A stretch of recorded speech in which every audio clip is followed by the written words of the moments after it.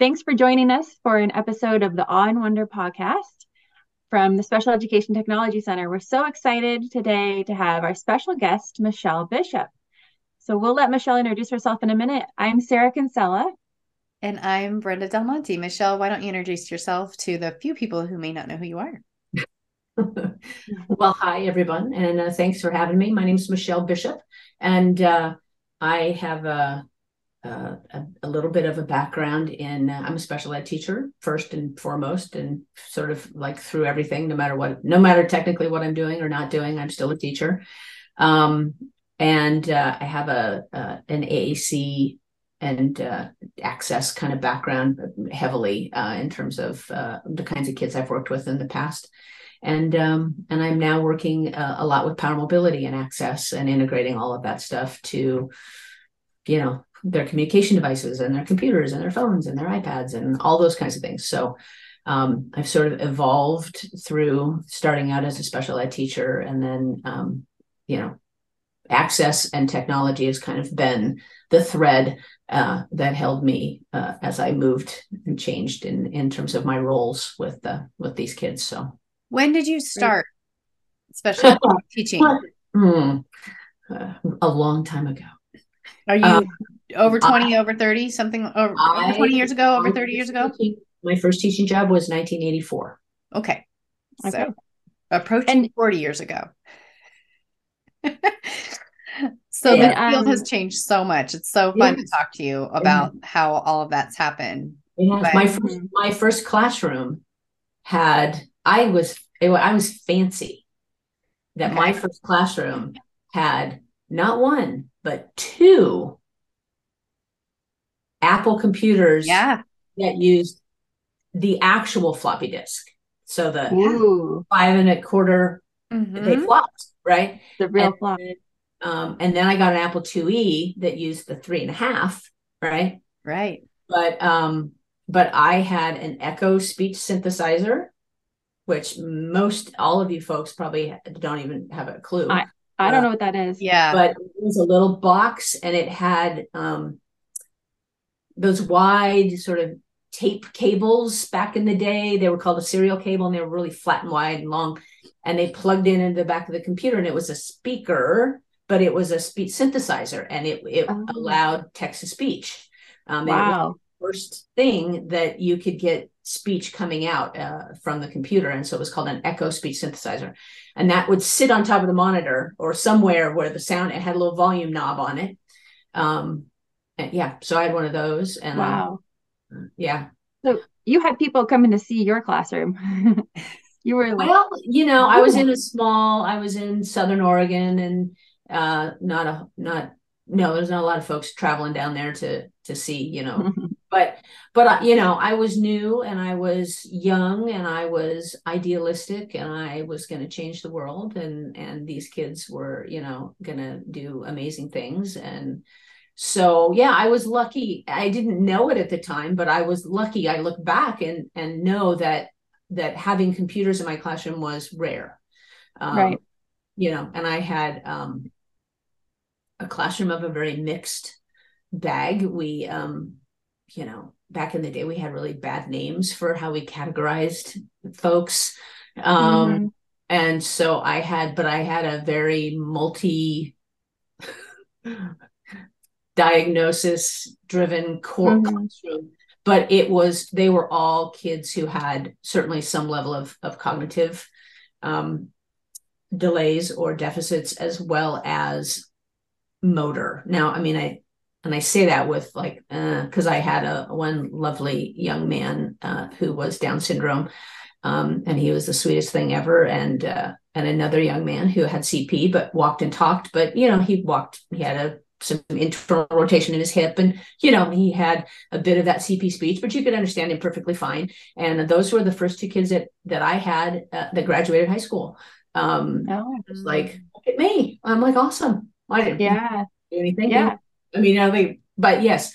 So those guys were in my class, but then I also had a young kid on the spectrum. I had 3 kids in wheelchairs who were non-speaking. I had another young woman who had, kind of a mishmash of, a long list of things, but nothing won. But she was deaf and blind, as well as a severe seizure disorder. And so I had a kid who had a growth disorder, and he was giant. I mean, giant. A very rare disorder, and the only one in the country who didn't speak. So the majority of my class didn't talk, with the exception of my two guys, Stan and Charles, who did. Right. But so that stuff became a big thing, like I just had to figure it out. And I sort of joke when I get around, old folks at conferences and go, remember the board maker symbols binders, that there were two of them, and they were like 3 or 4 inch binders, and you would open them up and peel and make copies of them, and then you cut them and you glued them on your low-tech board for people to, I was like, and I'm in the staff room with my markers coloring them, and so colored because everything was black and white, and the only thing was that they came on different colored paper, like, so you put it on green paper because it was a verb, and you put it on yellow paper because it was a pronoun, and you put it on, you did that kind of thing, but they were just black and white symbols. They didn't have any color to them. And I, shuffled on down to the staff room with my giant binders under my arm to, cut out pictures for all my kids who couldn't talk. And just made it up. I mean, I was like, well, they need to be able to tell me this, and and I was just guessing and figuring out what language they needed, and have tons of support with that. I had one aide, and me, and 8 kids, and well, and it was high school, and so my strategy was, I instituted a peer tutoring program, and so every period I had 8 high school students in my class, in addition to the 8 kids that I had that were mine. I had 8 TAs, basically, is the only way to figure out how to do it. But they'd sign up for my class, and they'd get assigned a student, and we'd have a week of training about how you worked with kids, and and they ran their program. And each kid had a binder, and they had, things that they did, and, different kinds of activities. And then I had the peer tutors work with them. And then my aide and I could sort of manage them and toilet the ones that needed to be toileted. And I knew the rest of them were busy and engaged, and they were also having the social interaction with these other kids, so that then when they toddled off down to the lunchroom, they had kids to talk to, and they had kids there in the school that watched out for them. And I knew that when I sent, Stan down to the office with the attendants, that if he got distracted and there's somebody'd meander out and go, hey, aren't you supposed to get down to class? I know who you are, and I know where you belong. And, so it just helped build a little bit of independence, but it also, it was a very fun thing. It was amazing, the kids who were the peer tutors. I'd have teachers come to me and say, have you seen so-and-so? He's, skips my class every day. And I'm like, he's here in mine every day. He's here because his kid is waiting for him. Right. Yeah. This matters to him. And yeah. And so he's like, no, somebody's waiting for me in that classroom. I'm there, and I don't ever miss it. But then he's always skipped social studies or something. And that teacher would come to me and go, have you seen so-and-so? And I'd be like, yeah, he was here. Sorry, he was here, and then of course my kids would give him away and go, oh yeah, he was here, and I'd be like, so did you continue that program for a while? As long as I was there in that school, I did. I don't know if they did when I left, but yeah, I did it for 4 years, I think. But it was great. I mean, you just had some really interestingly enough, a lot of boys who maybe weren't highly successful in their academic classes, but really somehow, enjoyed coming in and really connecting with these kids. And they were like, my kids would go down to lunch, and the kids who could, I'd send them up to the lunch line, and you'd see him like get up from a table. This is high school, so they had the round tables, and they were all with their friends and stuff. And he'd get up and he'd go over and he'd get in line with one of my kids, and he'd love that through the line and send him over, and he goes, he's got everything he needs. And I'm like, thanks.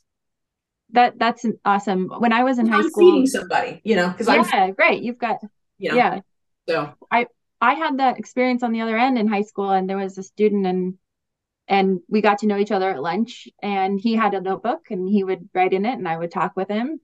And I think that's so amazing. And you've described a lot of students that you had in that first class. Is there a particular student, maybe in that class or later in your career, that inspired you to kind of do more? Or was kind of your why? Yeah, I mean, I would say yes. There was certainly a student then in that first class, and again, you're young and you're like ready to tackle the world, and you're going to be the forever, and they can't live without you, and you have all of that baggage that it's not true, but that's okay. But yeah, I had a young man in that classroom who, because you come out of school and you're like, this is what I know, and this is what I do. I did my student teaching. I think I did my student teaching in a really wonderful program, and it gave me a lot of those ideas, and I could carry into my class and kind of just jump in with that group. That was the group of kids I wanted to work with. That's where I wanted to be. I didn't want to be a resource room teacher. That wasn't my interest, but I did at some point do that, but it only confirmed the fact that wasn't my interest. But I had a kid in this class who was the kid he had a growth disorder. It's called Weaver syndrome, and super unusual, but he was really big, and there was an elementary program, and then there was a high school program, and he was really big in the elementary program, but young in the high school program, but they moved over because physically he was pretty daunting for like kindergartners. I mean, he was taller than, I'm 5'10", and he was taller than me, and he was 13. Wow. And he's a big guy. And, but he tantrumed and he cried. He was non-speaking. And if he didn't want to do something, he literally would just slowly sit down on the floor and then cry, and there's snot running, and he's got tears, and he's and he's mad, not leaving the gym, or he's not leaving the cafeteria, or he's whatever. And he was and he had this behavior, and they had lots of behavior plans and lots of these things that he came with, and my issue was that's never going to fly in high school. We've got kids changing classes, and you can't sit down in the hallway and then have class change and have all these high school kids, while you're pitching a fit and crying and snots. I mean, it was dramatic, and it was loud. It was loud because, of course, they put me in where all special ed classrooms certainly were, and probably still are, in the industrial arts wing. So it was very echoey, and, concrete floors, and, so my whole priority was, we can't do this. This is never going to fly. And I'm there saying, no, we need to have this program at high school. These kids are going to be great. This is, I'm going to have these peer blah, blah, blah, blah. And they're all like, okay. And then you've got this one, and teachers going, we've never had these kids at our school before. And so my whole focus for his program, if you want to call it a program, because I was like, I don't care if we do anything, I don't care. This is the one and only thing we are trying to fix right now, is that you cannot cry. This can't be the way you do this.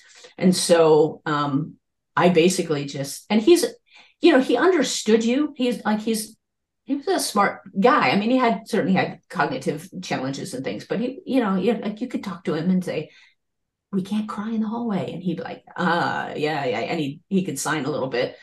And then of course I'd say, okay, we're leaving the gym. It's PE's over. And, and cry. And I'm like, remember we said we can't cry? And he's like, So I basically made this deal with him, and I taught him, because he signed. And I taught him 5 more minutes. So he could say 5 more minutes. And so if I said to him, we have to go, it's time to go, we're done with PE, because he loved the gym, he loved PE, he loved to watch them, loved to watch the kids play. He would always, APE was just a nightmare to get him out of there, or out of the cafeteria at lunch, or out of the cafeteria or the hallways at break, because he liked to watch them all, and then they'd all go, and then he'd be mad, and class, and he'd be like, oh, no, and cry and sit down, and he's too big to pick up. He's too big to, we're going. So I taught him 5 more minutes and said, if you tell me that, we will stay here. But you can't cry. If you cry, all bets we're out, right? Like I could do anything about it, but I acted like I could pick him up and take him. And he was like, okay. So we'd get to the gym and we'd be like, it's time to go. Remember, if you have something to tell me, but you can't cry. And he would go, okay, all right, we'll sit here for 5 minutes. So he'd sit there. And then I'd say, okay, it's time to go. And he'd go, and I'd be like, and I'd let him do it like twice. And then I go, okay, this is the last one. You have to agree last time. And then you have to come with me. And he'd say, okay. And so then he'd do it and we'd wait the 5 minutes and then he'd get up and walk to class. And so over time, he just didn't cry anymore. And he would say 5 more minutes. And I could say, you know what, this time we're not going to be able to do 5 more minutes. So when we go to gym, we're not going to, because we have to get back here because so-and-so's coming for music. And he'd be like, okay. And so then at the end, I'd say, remember, we have music, so we can't do 5 more minutes. And he'd be like, okay. But he was the kid that really helped me sort of cement that whole behavior is communication. And we like really get down to like I said, he had star charts and all kinds of crap that he came with that clearly he was still crying and screaming. It didn't matter for him. But you had to be willing to sort of go, I'm foregoing reading and I'm foregoing math and I'm foregoing following directions and I'm foregoing all those things because this is bigger in the moment. And once I can get that down, then we can get back to the other stuff. But you have to be willing. And then you had to be willing to say, we'll sit here for 5 more minutes. And then when he did it again, we'll sit here for 5 more. And then you had to, I learned very quickly that I had to put a cap on how many 5 more minutes we were going to do. But once I got him to talk to me, then you scaffolded. Negotiate, right? But you can't negotiate with a crying child. Right. There's so many things I love about that story. One is that you're going to work on what matters. And this is what I know about you, Michele. You're going to work on what matters. You're not tied to the 90. I think you were the one that told me you had an IEP one time that came with 90 goals. I mean, you're not playing that game. Like you just aren't. And it sounds like you never have. If this was year one, this story, like I think you were born this way. But I love giving permission for special ed teachers right now to go, if I could change one thing that would really impact the way people perceive this student, which is huge, the way others treat this student. If I could make one change on the but student, and I mean that, be like you're saying, well, everything was working, but this kid, right? This kid is, well, and by the way, he's probably acting. What'd you say? He derailed the whole classroom. Yeah. In that you had this kid who is in your classroom having a crying, moment, and no one else can function either because that's happening. And so, yeah. So what I was going to say was there's a little bit of, there's no crying in baseball, right? Like you're just like, hey, we don't do that here. So for me, none of the behavior things are working, right? Because what you're not doing is giving him a voice in this. And you're not giving him an opportunity to have a voice and honor the voice. So he could say no and he'd have a voice, but you can't honor that because he has to move. He got to get out of the hallway. By the way, if you've ever been, even as your grown adult self right now, walking through passing time in high school, you could go down. I mean, and if you're already down, you certainly aren't going to get back up. So, I mean, the hallways in high school are the scariest places to try to navigate. So the fact that you were like, okay, I'm going to give him a voice and I'm going to give him words that I can honor. Right. And then we build rapport because he uses words and I honor it. And then he trusts me. That I'm going to believe him when he communicates and that I'm going to honor what he has to say, which means that's more powerful than my behavior. Yeah. Right. And that was really my whole purpose, was to get him to a place where we can come to some agreement, right? But you can't have an agreement between two people who aren't equal, right? And so Right. like that's not a fair agreement. Like I have all the power. I mean, this day and age, I have all the power, and he had been in an elementary environment where it's very much I'm the adult and you're the child, and Yeah. now in a high school environment, and he's not very old. I mean, he's 13, he's still young, but he's big, and those kinds of things were going to work against him. And I think the best part about that whole story was at the point that I left, he was probably the most popular kid in my classroom for people who wanted to come in and work with him. And the girls loved him. So he always had girls. Like boys would pick. It was interesting. Boys would pick these other kids, and at 2 of 1, girls gravitated to him. And I took them swimming once a week, and so my peer tutors came swimming too, and so they got out and they missed fun classes, so they got to go, and we would go swimming down at the Y, and they were all in the pool and with him, and he could walk around and stuff, and it was a really nice sort of evolution of him, and how he could have been perceived and how he could have been feared because he was big, and were like, he can't be hurting people, and is he going to hurt somebody? And, right. And he's like this hugging, gentle giant.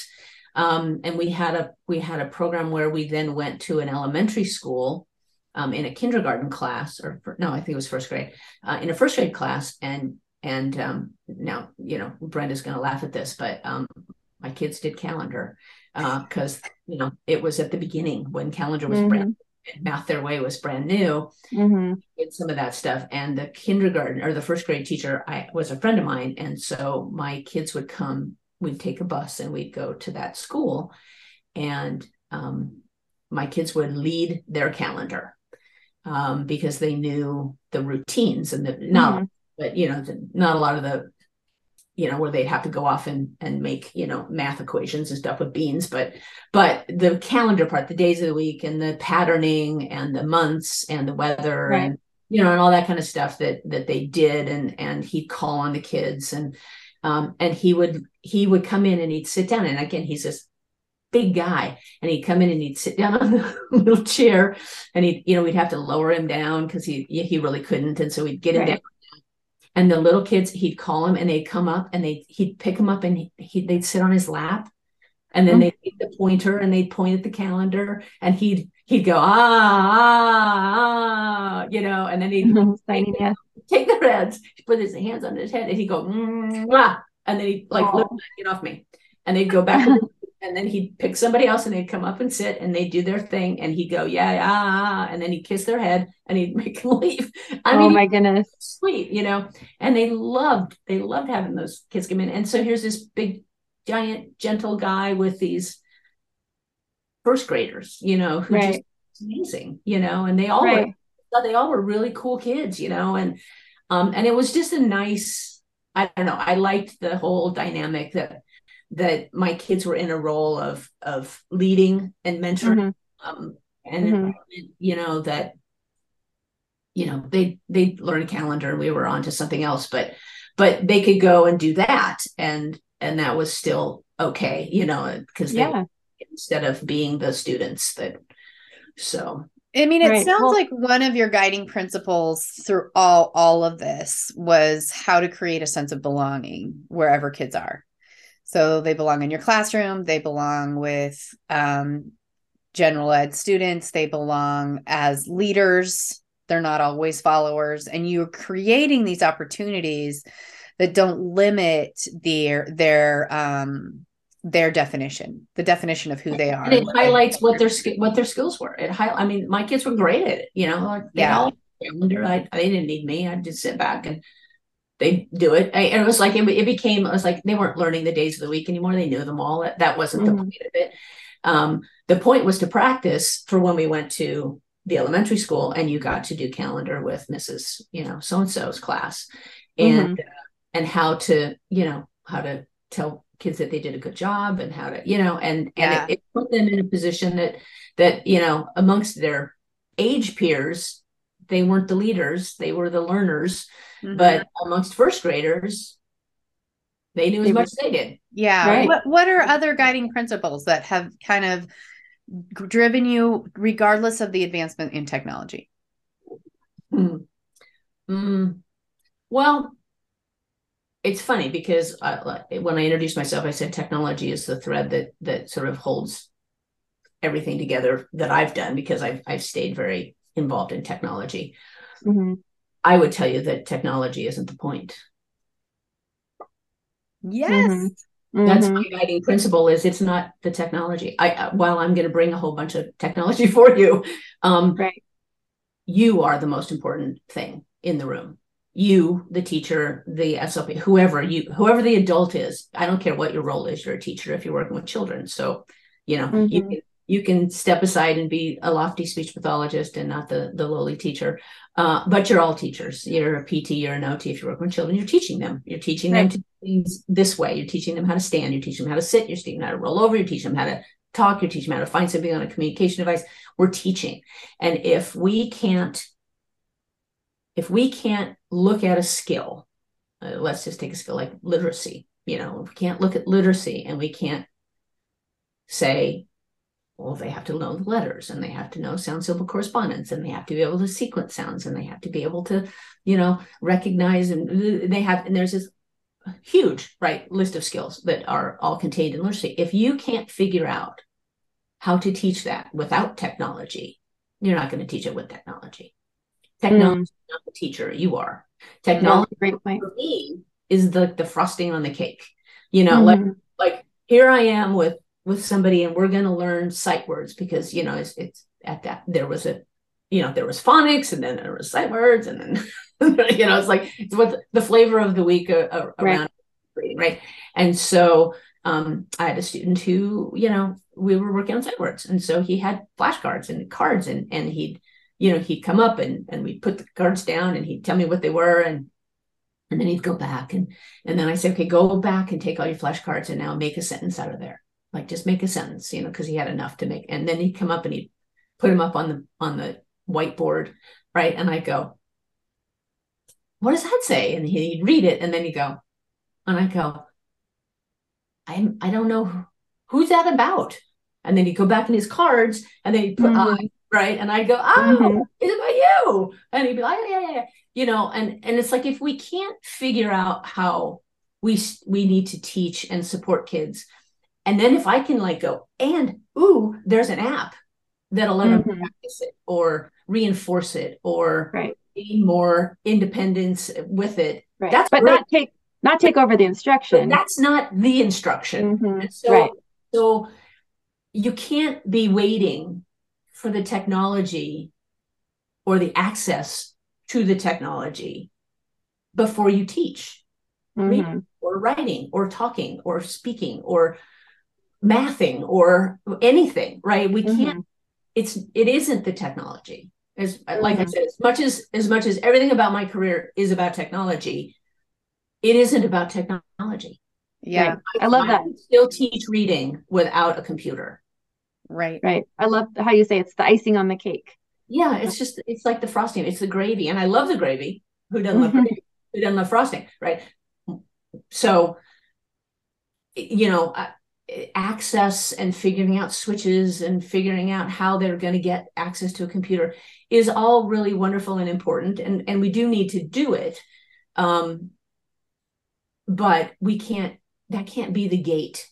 We can't be waiting at the gate until somebody figures the gate out. Right. Because years go by.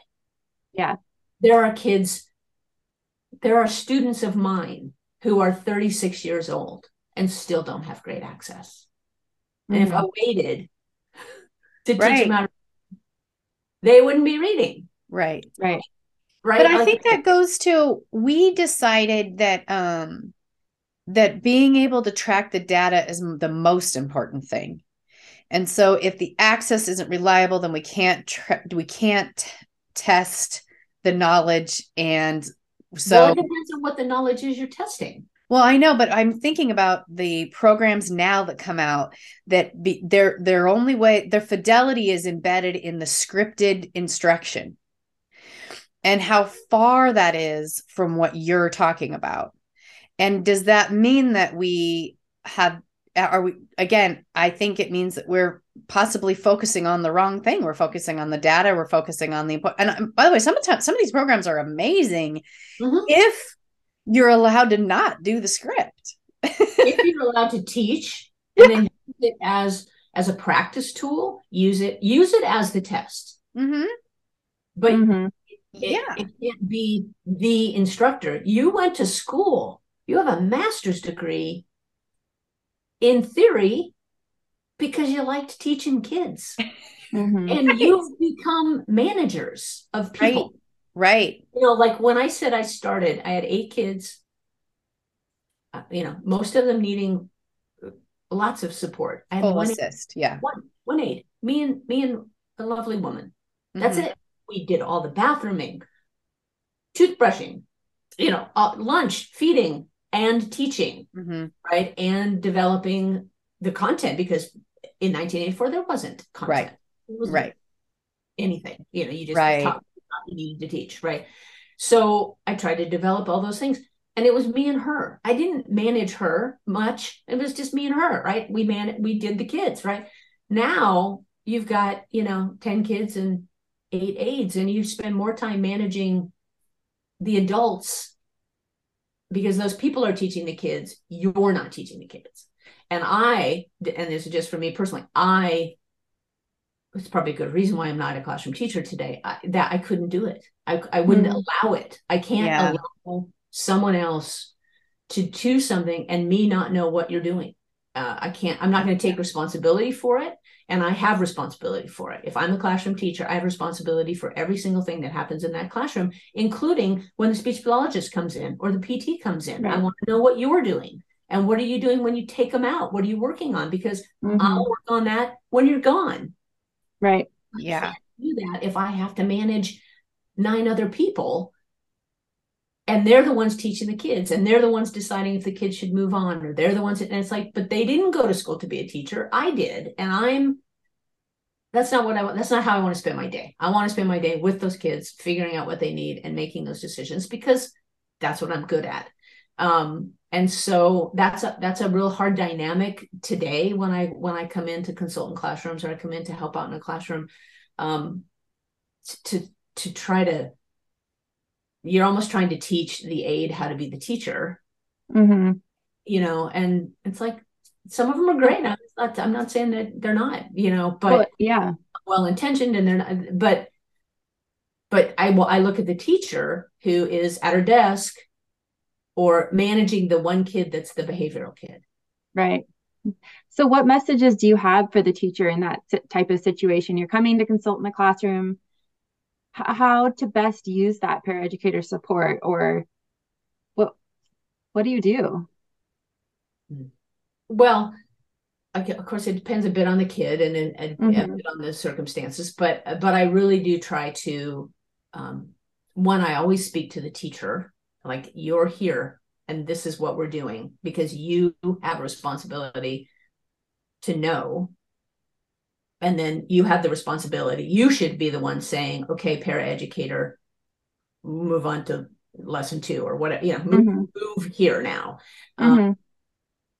If they're the inclusion where they're out and then they're bringing the kid back, and all the decisions and stuff happen in classroom by the paraeducator because you're not with them, then it's the teacher and the other teacher that need to have a conversation, and then message you deliver to the paraeducator. And it isn't about a hierarchy. I'm not trying to keep anybody down, but if you don't know, there are things in theory that you ought to be able to intervene and go, that's not a great learning style for my student. So let's create this activity or this set of materials that should help support that, so that you can keep going paraeducator in that classroom. But that's the background that I should be able to look at and go, you know what, this kid doesn't learn the best that way. And just holding up a piece of paper and you reading it to them may not be the best method. So let's take that and let's break that out into sentence strips, or let's break that out into,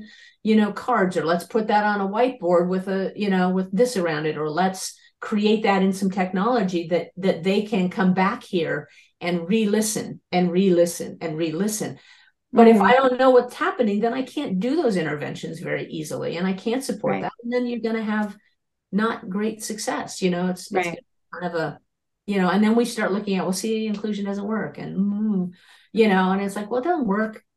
There's lots of reasons why it doesn't work. I mean, well, one of the things I appreciate you is that so many things, Michele, in all of our sidebar conversations, but one of the things I appreciate about you is kind of your bravery in they might be not a behavior problem, and may have trained them to be passive learners and cooperate and maybe follow directions, and you'll call that out and be like, but that's not reading, but that's not actually what the end game here. The end game isn't behavior. It really isn't. And the end game isn't compliance. Yeah. And what are we even measuring when we've gotten that? I think you have a story about this where they're moving along with their reading goals, and so on paper it kind of looks like they can read because they're getting these 8 out of 10 things because they're being compliant and they're touching the right thing and all this stuff. But you're finding, actually, I'm gonna say the unpopular thing right now, and that is that we're not focusing on the things that matter, or we're not measuring what's functional. Yeah. Talk to us a little bit about the bravery that it is to go stop, even if it's working, and I'm air quoting that because what is working? Right? Talk to us a little bit about how you just do that consistently in your career, and not even as a classroom teacher anymore. Even when you put your kid in a power wheelchair, it's like they can go straight. Is that the goal? How often do any of us even walk straight? Like, as you kind of call it and go, this is not the end game here. So talk to us about that mindset, because I feel like there's toxic mindsets, there's systematic hangups, there's limitations to the paperwork, and we lose what matters. And then sometimes that means you have to say the hard, brave thing, which is we're not focusing on what matters. Well, I'm often unpopular. That is very true. Well, I don't, it's interesting. I don't think of it as brave. I guess I'm honest. I feel like, okay, yeah, brutally, painfully honest. I guess when I look at kids, when I meet a child, for whatever role I'm in, if it's classroom kind of stuff, if it's communication, if it's power mobility, if whatever it is, when I meet them, I'm not exactly looking at them today. I'm looking at them in a year, or where do I want you in 5 years from now? Where do I think that is? I don't know the path through the forest if I haven't been to the other side of the forest yet. Right. I don't know where I'm going if I don't have sort of a picture of that there. Now, that is a bit of like, I'm predicting the future, and I'm not, I may be successful, I may not, but I can't create a path if I don't have an end in mind. Even if midway down the path I go, ooh, not the end, the end's over here. Well, that's okay, then I'll make it over there. But I don't have a path if I don't sort of see kind of where I want them to be. And so, I had a student, and I think Brenda, it's the one you're talking about, but I had a student, Phil, and he is the 36-year-old who still has really crappy access to this day. He hit a switch to save his life if you're watching. Now, if he's alone in his room, he's amazing, but he gets in front of anybody and there's just too much pressure, and he can't do it. And he was tootling along through school, and they said he was 9 years old and he read at a 4th grade level.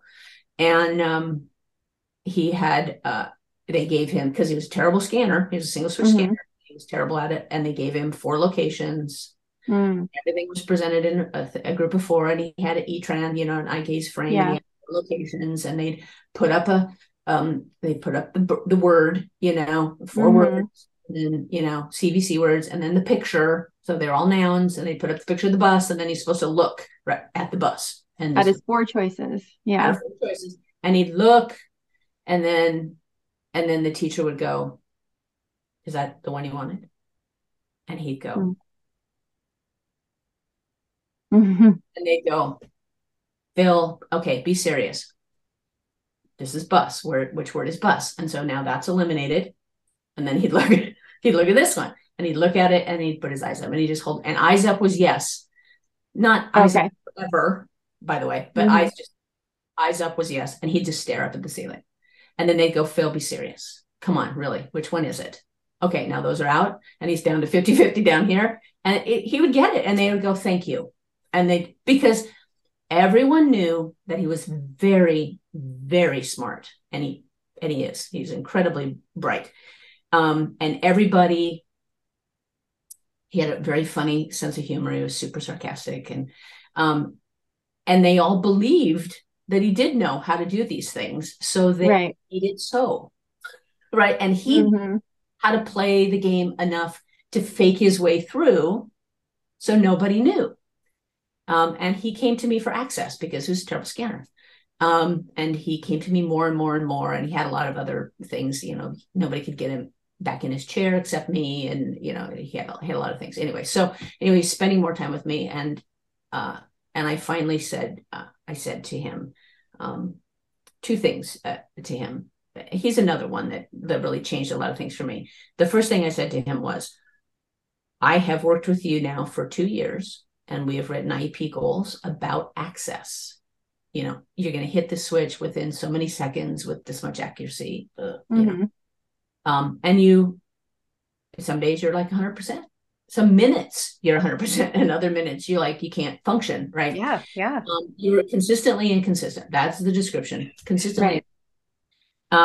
And so I finally, but when he was a typical single switch scanner with really bad body, he either hit early or hit just after, right? The timing. One late or one early. So people did the blank square in the front because he overhit in the beginning, which just made another space for him to mishit in. I'm not a fan of those, but anyway, people did things like, it just, nothing really worked. And so finally, but he would scan, right? And he'd listen. And even if he would hit wrong, if it moved to the right one, he'd look up, and he could always look up correctly. But he couldn't hit correctly if it was his head or his hand or his elbow. I mean, we had him everywhere. But he could, if I said, "Don't, just tell me if I give you live voice scanning choices. Do you want this? Do you want this? Do you want this? That one?" "Okay, great. That's the one I went." And it was awesome at that. And I said, "Okay, I'm done. I'm done talking about how bad you are at this. I'm done sitting in an IEP and telling everyone that you're inconsistent, that sometimes you're great and sometimes you're not. I'm done trying to explain why I still think you are super smart, and that this doesn't represent you. I'm finished. I don't know about you, but I'm tired of talking about it." And he was like, "Yes, yes, yes." So from this moment forward, we're not writing any more access goals ever again. I won't write one for you. Someone else can, but I'm not writing them. I will be your switch. Done. I'm done. Give me the switch. I ripped the Velcro off his tray, and I held it, and I said, "Here we go. Let's go. Let's do your activity. You eyes up when you hear the one you want. I'll hit the switch." And so he was just like, and he was all excited, and his eyes were, and I said, "All right, well, calm yourself down, because here we go. We'll start working. And this is how we're going to start working. So no more access. We're done. I'm your switch. I'm done talking about it. We're going to figure out something else. We are going to continue teaching you how to read and how to write and how to spell and how to talk and how to, social studies and all the things that you need to learn, because this is a problem. We're not going to wait. Ask for. And if he's 36 and still not consistent, then he would have never received instruction if we'd waited to master access. We waited and we waited, right? Yeah. So once we started doing that, he would make his choices, and then I said to him, and he'd do the same thing. He'd do his eyes up to the ceiling and just stare. And I said, okay, you don't get to get mad at me. I don't think you can read. And he just stared at me, and I said, it's okay. I don't care that you can't read. In fact, if you could read, you don't need me. Like, if you knew everything, you and I wouldn't be hanging out. Like, it's my job to teach you how to do stuff. And I don't think you know how to read. Will you be truthful with just me? Will you tell me the truth? And he said, yes. And I said, do you know the sounds that the letters make? If I showed you this letter, do you know what sound it makes? Stared at the ceiling, and he just stared at it. And I said, Phil, I said, when you stare at the ceiling, I'm gonna say that's I don't know. It's not yes, it's not no, it's I don't know. When you look up and look back at me, that's yes. And so I just no. I said, so now when you stare at the ceiling, I'm going to say that's I don't know. So do you know what this letter is? And he stared at the ceiling. I said, you don't know. And then he said, yes. I said, okay. Do you know any of them? And he said, yes. And I said, do you know the letters of your name? And he said, yes. And I said, okay. And I said, do you know the names of the letters? No. And I said, okay. And I said, so let's you and I learn to read. I will teach you how to read. But you have to be truthful. You can't do the fake stuff that you've been doing out in the classroom. And he's like, yes. And so then came the hard conversation with mom and dad. And by the way, the teachers who've been reporting in every eye he could read, that he couldn't, and that he's telling you he can't. And and his parents. So I had his mom and dad, or his dad was at school all the time because his dad brought him back and forth. So his dad came in, and I talked to his dad, and I said, so, and I had Phil was with us, and I said, can I share with your dad what you and I talked about today? He said, yeah. So I explained to dad, we're not doing the switch anymore. I'm tired. And his dad said, thank God. And I was like, and I said, and the second thing is, which, I fear maybe not be as good of news, but Phil can't read, let alone at a fourth grade level. And he goes, yeah, we know. Oh, wow. Like, yeah. He goes, and I said, so he and I are going to start over, and I'm going to do my best to teach him how to read. I don't know how far we'll get. I don't know how good I'm going to be at it. I don't know, but what we're doing that's just fake. So let's do something at least maybe it's real. And his dad's like, yes, please. Thank you very much. Please, please, please. And I said, okay. And so then he went home, and then his mom called me that night at my house, called me and said, we've been waiting for somebody to figure it out. And I'm like, wow. Wish you didn't have to wait, or wish you didn't feel like you had to wait. I'm glad we know. And she's like, no, go for it. So then I had to have the meeting with the teachers. So I had the meeting with the teachers after I'd already talked to parents, because I knew that the parents were in support of it. And so then I talked to the teachers, and they were like, well, fine, then you figure it out. I mean, it wasn't real happy. They weren't, I didn't win friends at that moment. And it was a small school. So we were, there weren't a lot of us. And so, yeah, that I didn't go over super big, but they also, I think, were relieved to not have to figure it out, because he's hard. I mean, and again, access seemed to gate everything. Everything presented through technology. And because his access was so bad, then we went to this E-Tran, and we were pretty sure he knew, because he's so smart. He had such a high receptive vocabulary, was off the charts, and absolutely at grade level, if not above. You could read him anything and ask him questions, and he completely understood it. It was the expressive piece and the actual decoding of reading that it was just, he couldn't do. So, but I just want to interject something here, because it brings me back to a couple of conversations we've had so far in this series. And one of them is almost like, and I hate to say it because I know it's a catchphrase, but there is some, I don't know what the phrase would be, but discernment around presuming competence. They're presuming, since his receptive language is so high, they're presuming that he's playing with them and he's not looking at the right word. They're presuming competence to a level of detriment, and that I'm not going to teach you because you know this, and you're pulling my leg. Where your approach was, I'm presuming potential to read here. And that's why he could be honest. Mm-hmm. Right. So you're not presuming inability. No. You're presuming, I think you have potential to learn this. And by the way, I'm hoping I have potential to teach this to you, right? Because the onus is not actually on me. I told him, I said, I don't know how far we're going to get. It's not even on you. Yeah. But And so it's like, that is where I feel like there is an important distinction between presuming competency to a detriment level and presuming potential, which makes everybody stand up to the problem solving plate. Oh, so I think part of the issue a little bit about presuming competence is also I can't tell you how many people read a story, ask questions, and call that reading. Mm-hmm. Now, it's part of reading. It's listening comprehension. It's not reading comprehension. Right. And it's not reading. It's not decoding. Right. And so because he was so high in these other things, and because he could show a picture and ask a question, and he could look at that picture and make sense of it, and draw inferences, and he could do those things, that there was this, it's just like, it was almost like they opted for sight words rather than decoding. And the sight words didn't exactly work for him, but he could fake his way through it. Right. It kind of masked all the other. Because he was funny and because he kidded and he, and he did that stuff. They all were like, come on, be serious. And then meanwhile, he's just like, not that one, not that one, not that one. And because it was only a field of 4. And because we don't know how to do. And half the time he hit it on the second one. Right. It wasn't that he had to eliminate all of them to get to it. A lot of times he got it the first time. Yay. Yeah. Like, good job, Phil. And then they'd move on and it'd be like, that was pure luck.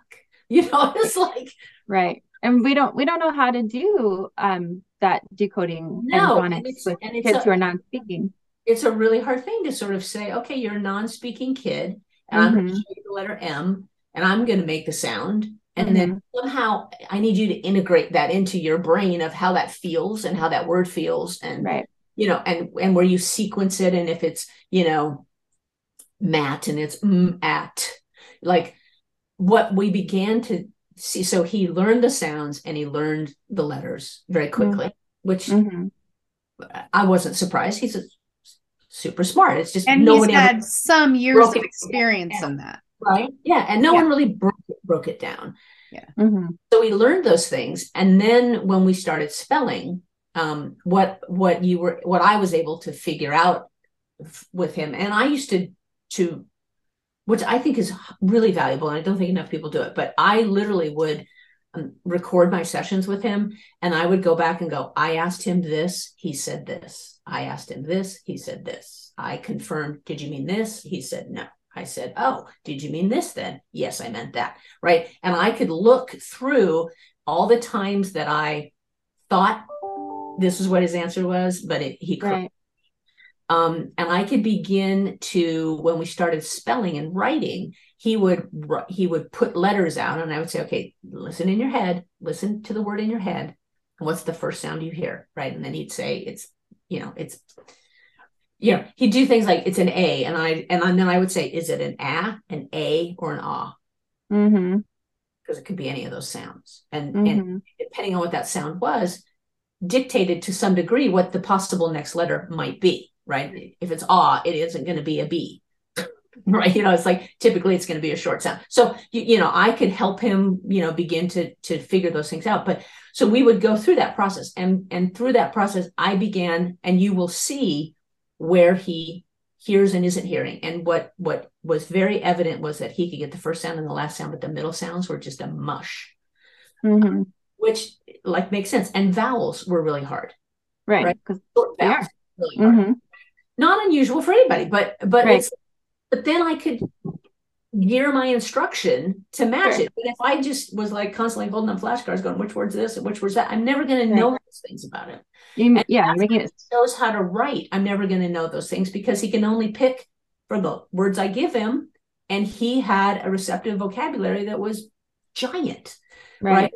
That was never going to be enough for him. So Right. I wanted him to spell if he could, right? And Right. so we kind of went down that path. And so we changed everything. We changed what his communication system was set up like. It was four, it had pages of four. I threw all that out. We have, he has an, well, it's an accent basically as a PRC system. Mm-hmm. And he has still the same spelling boards he had when I made. So he has manual spelling boards.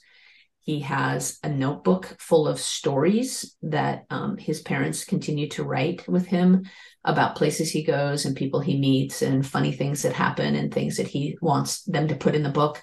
And sometimes they're just phrases that he thinks are funny. And then Mm-hmm. he goes to a movie and he thinks it's a funny phrase and says, parents, write it down. I mean, he has amazing family support with all of that, but he uses all those things to talk from. Not just one thing, right? How does he access that accent? With two switches at his head.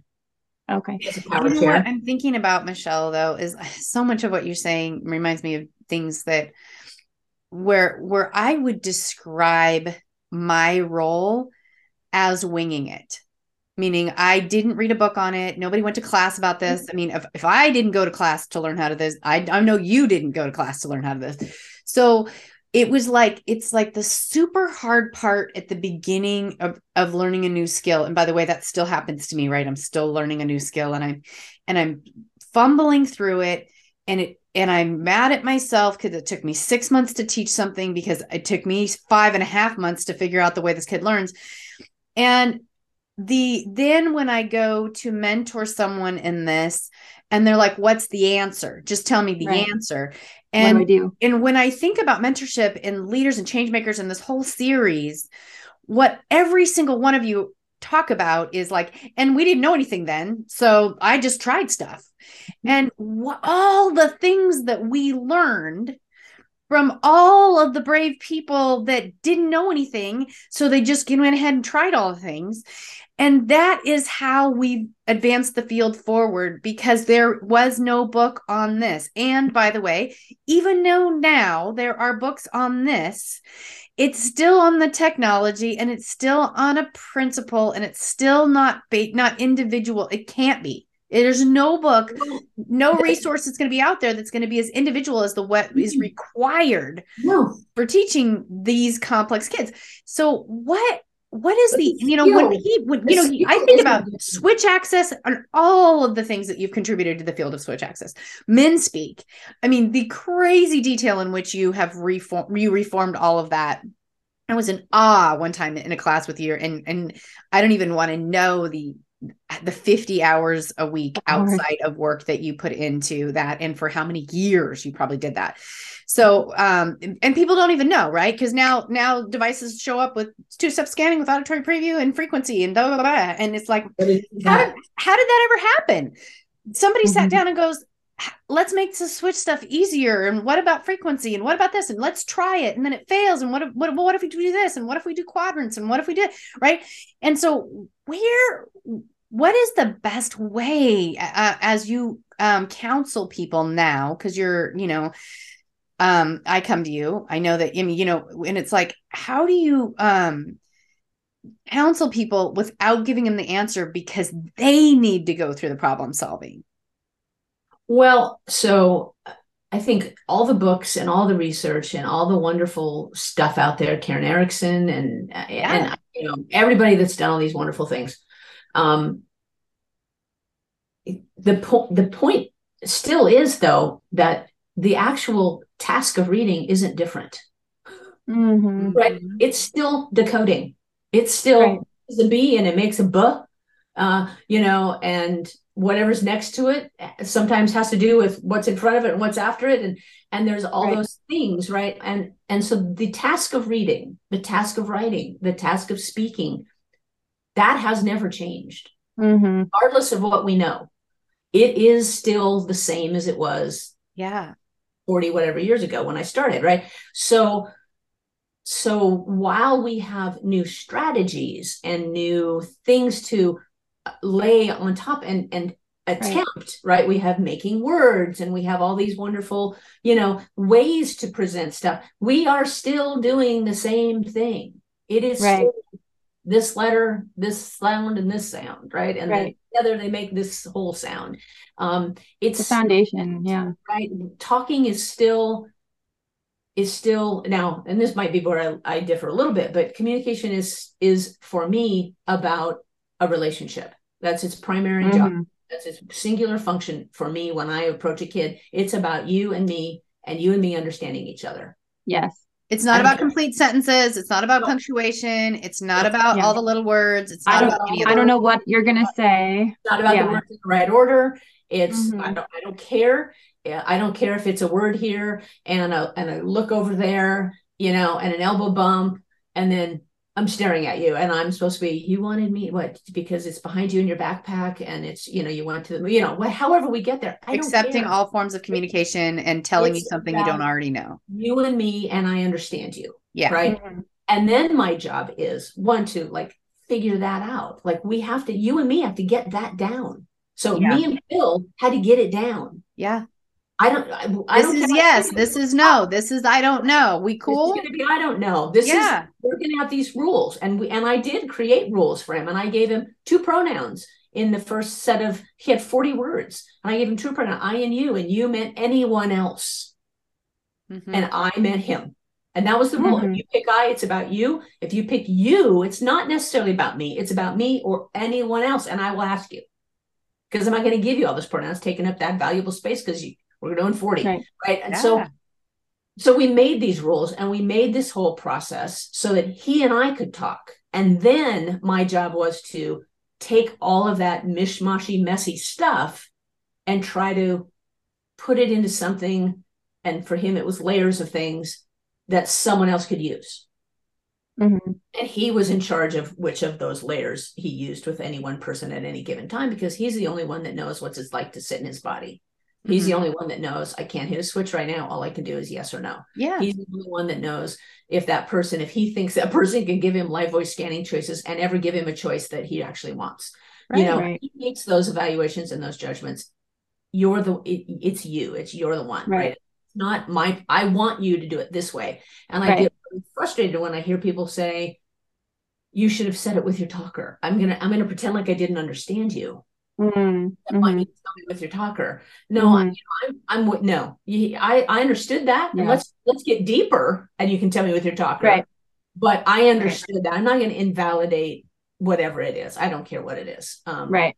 I think the perception is that if it's hard if it's hard, then I must be doing it wrong. If it's not traditional, then I must not be holding them to the higher standard. And again, we're still measuring the wrong thing. If it's hard, it's because it's hard. Because decoding's hard, by the way. It's hard. All of it's hard. All of it's hard. So it's communication. It's hard, period. So if you didn't sign up for hard work, you signed up for the wrong kids. Right. Right. They're hard. And then that you're we will say total communication, right? We throw that out as SLPs. We accept total communication. And then we're like, no, he didn't say I want before that. It was like, why else did he bring up watermelon when you have a plate of it, right? So we don't. It's like we've decided to. If a verbal child said watermelon, would we make them say I want watermelon? That's what I'm always coming back to too. Would we make a verbal kid do it a different way, or would we accept the gesture? We'd accept all this stuff. So I think the other thing is that people expect it to be easier. If I must be doing it wrong if it's hard. And that's just not true. If it's hard, then you're right on track. Yeah. Right. And if you haven't mastered anything in 2 years, you're also right on track. Right. And we don't need people to prove. If you got a little bit, right? Like somebody I just went and saw somebody up in the Seattle area, in fact. And she's working with a very hard kid, like a Phil, a very, very hard kid. And we talked about some stuff, and we had another friend of mine who is in a chair and is in non-speaking and has lots of tone, but drives a power chair. And she came in to meet her. And then and they're not really doing a lot of communication. They're still trying to figure things out, and her access is like really complicated and really hard and not ideal, not really where we really want it to be. Like she points with her foot, and that's not going to be long term probably the best choice, but it's what she does at the moment. And we're trying to shape that into some other things. But my friend came in and met her family, and then I suggested that that they do some choices with her, and she could text my friend Drew. And that Drew was really good about responding right back, and then I looked at Drew, and she's like, yeah, she'd do it. And I'm like, okay, so maybe that's a good activity for her because she's excited, and and because trying to find real activities and not these ones, and for free and all that stuff, meaningful, like age respectful. Get a flip book, get whatever wherever the words are, and start asking her to put some together and let her just.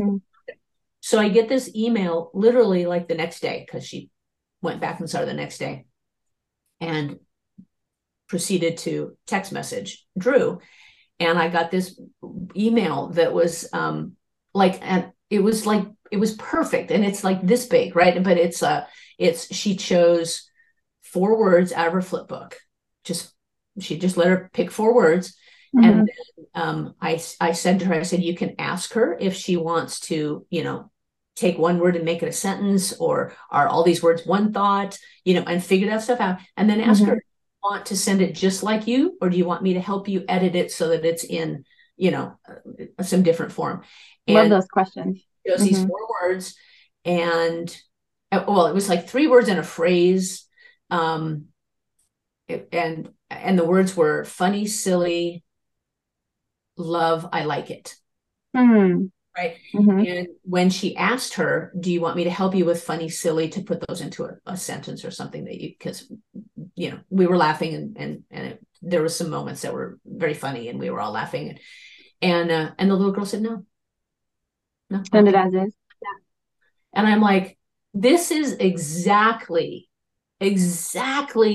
that little moment that you just had with her is what I live for. Like I'll work all year for that moment. Right. And everything that I've done to get to that moment, I don't care how long it took, was worth it, because that is the most genuine, real moment that you've had with her, and that she's having with Drew, and that you helped her have. Right. And that will change how you two go from here forward. If you hold on to some of those little, like, do you want, because, and like, who doesn't know what funny, silly, love, I like it meant? Yeah. We all, and Drew knew what that meant. It's just like your interaction with that student who was going to sit down and said 5 more minutes. That was your moment to then scaffold and that's fine. Go forward together. Right. And so, it's those moments that, I read it and was like goosebumpy, like that's everything for me. I live for those moments. And if I can walk away, and if I just spend 6 months to get there, it's worth it. That 6 months was worth it, because guess what? If I never got there, that moment is real, right? And the rest of the stuff, if you don't ever have anything real, what are we? Well, I don't know why we're doing it. Yeah, if you never get there, what's the point of any of it? I can get on a call with Phil, and I can talk to him through the computer, because I know his alphabet board that he uses, because I made it. I remember what the 40 words are. I know when he looks behind him that there's something in his book, and I can yell through the thing and say, Dad, get the book out. He wants something. And he can talk to me to this day, because we know those things. He and I set those up. Those are real. And he knows that I know them. Therefore, he'll use them. He doesn't use people that he doesn't think knows them. Right. And so those are real moments that allow him. And I used to get criticized, and I, always, I can't tell you how many times I heard, well, he only does it with you, so it doesn't count. He only does it with you. Well, he doesn't do it with me. I don't know that he knows his letters. I don't care if you don't know that he knows his letters. I know he knows his letters. So stop testing him on his letters and move on. and have some of those authentic moments that we're having, which is why we're doing Rely this. on that. Build that rapport with him. Yeah. Let him know that you get it, that you get him, and he can trust you, and you can move on, and you'll see that he knows his. Mm-hmm. But no, Well, we reprove every time they get a new teacher or a new SLP. Well, I don't know that he knows all the verbs. mm-hmm. We're going to go back and we're going to work on verbs. But he's already worked on verbs for 3 years. Well, Right. but not with me. Well, so does the 5th grade teacher redo the 4th grade curriculum every year?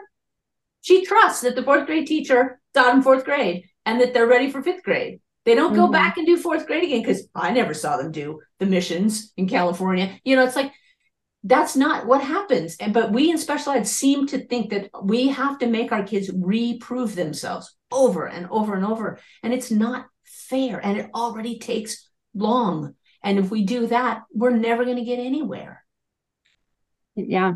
So, Michele, I feel like we could go on with you for so much longer. You have so many amazing stories and so many stories about students, because you are student focused, student centered, and you've made impact in our field. You've made impact with students that really shows with these stories that are personal. You know about them. You're not just there to show up and then leave. And it's all about that authentic communication and that authentic work you're talking about. And I just so appreciate you sharing this. But before we wrap up, we wanted to ask, what is something people might not know about you that you want to share? Maybe you have a special project you're working on or some interest area. And it's a tricky question. I like Legos. My dream job was to be a master Lego builder. Really? That would be the best job ever. For those listening in, she has a whole Hogwarts Lego set behind her. Yes, and over there I have the Millennium Falcon. So, yeah. Okay. But she's actually a very good artist. And people don't know that about you. I am a painter. I do paint and draw, and yeah. And you paint canvas, and you paint shoes. And I do. Shoes. I did paint some shoes. I painted some Converse high tops for my friend with her dogs, one dog on each side. So, and I painted hair for my niece that with her university and her sorority. So the university on one side and the logo of the university, and then her sorority on the other side. And how fun. Yeah, artsy fartsy. You have to get out of the very, I don't know. I'm a Virgo, so I'm very linear. I like things, alphabetical, and A and then B and then C. And so I break things down, which might be why it's easy for me to break skills down. I just want to take this down, and we're going to start here, and then we're going to go here. And I'm very that kind of a thinker. And so art and painting and things like that are not. There's nothing linear. So, I mean, I do think that, communication devices and figuring those things out for me is creative. I do feel like that I have to be really creative, and I have to really think outside the box, even though I'm linear, but I think outside the box to figure out how to incorporate and make all those things that for Philip work together. But it's a very different creative outlet than painting and and things like that. And so I just go down and turn on a lot of music really loud, and in many cases just throw paint at the canvas, which it lands wherever, which there's a part of me that's like, and then there's a part of me that's like, oh, I like it. That sounds fun. It's like very Chihui. I tried to fling it right there, but it didn't go there. And then I was like, darn. And then I was like, oh, but I like it over there better. So so it's good. Love it. I love it. Thank you so much for joining us today. Thank you for having me. It was fun. Wonderful conversation. Love talking to you. I learned something every time. Thank you. You're welcome.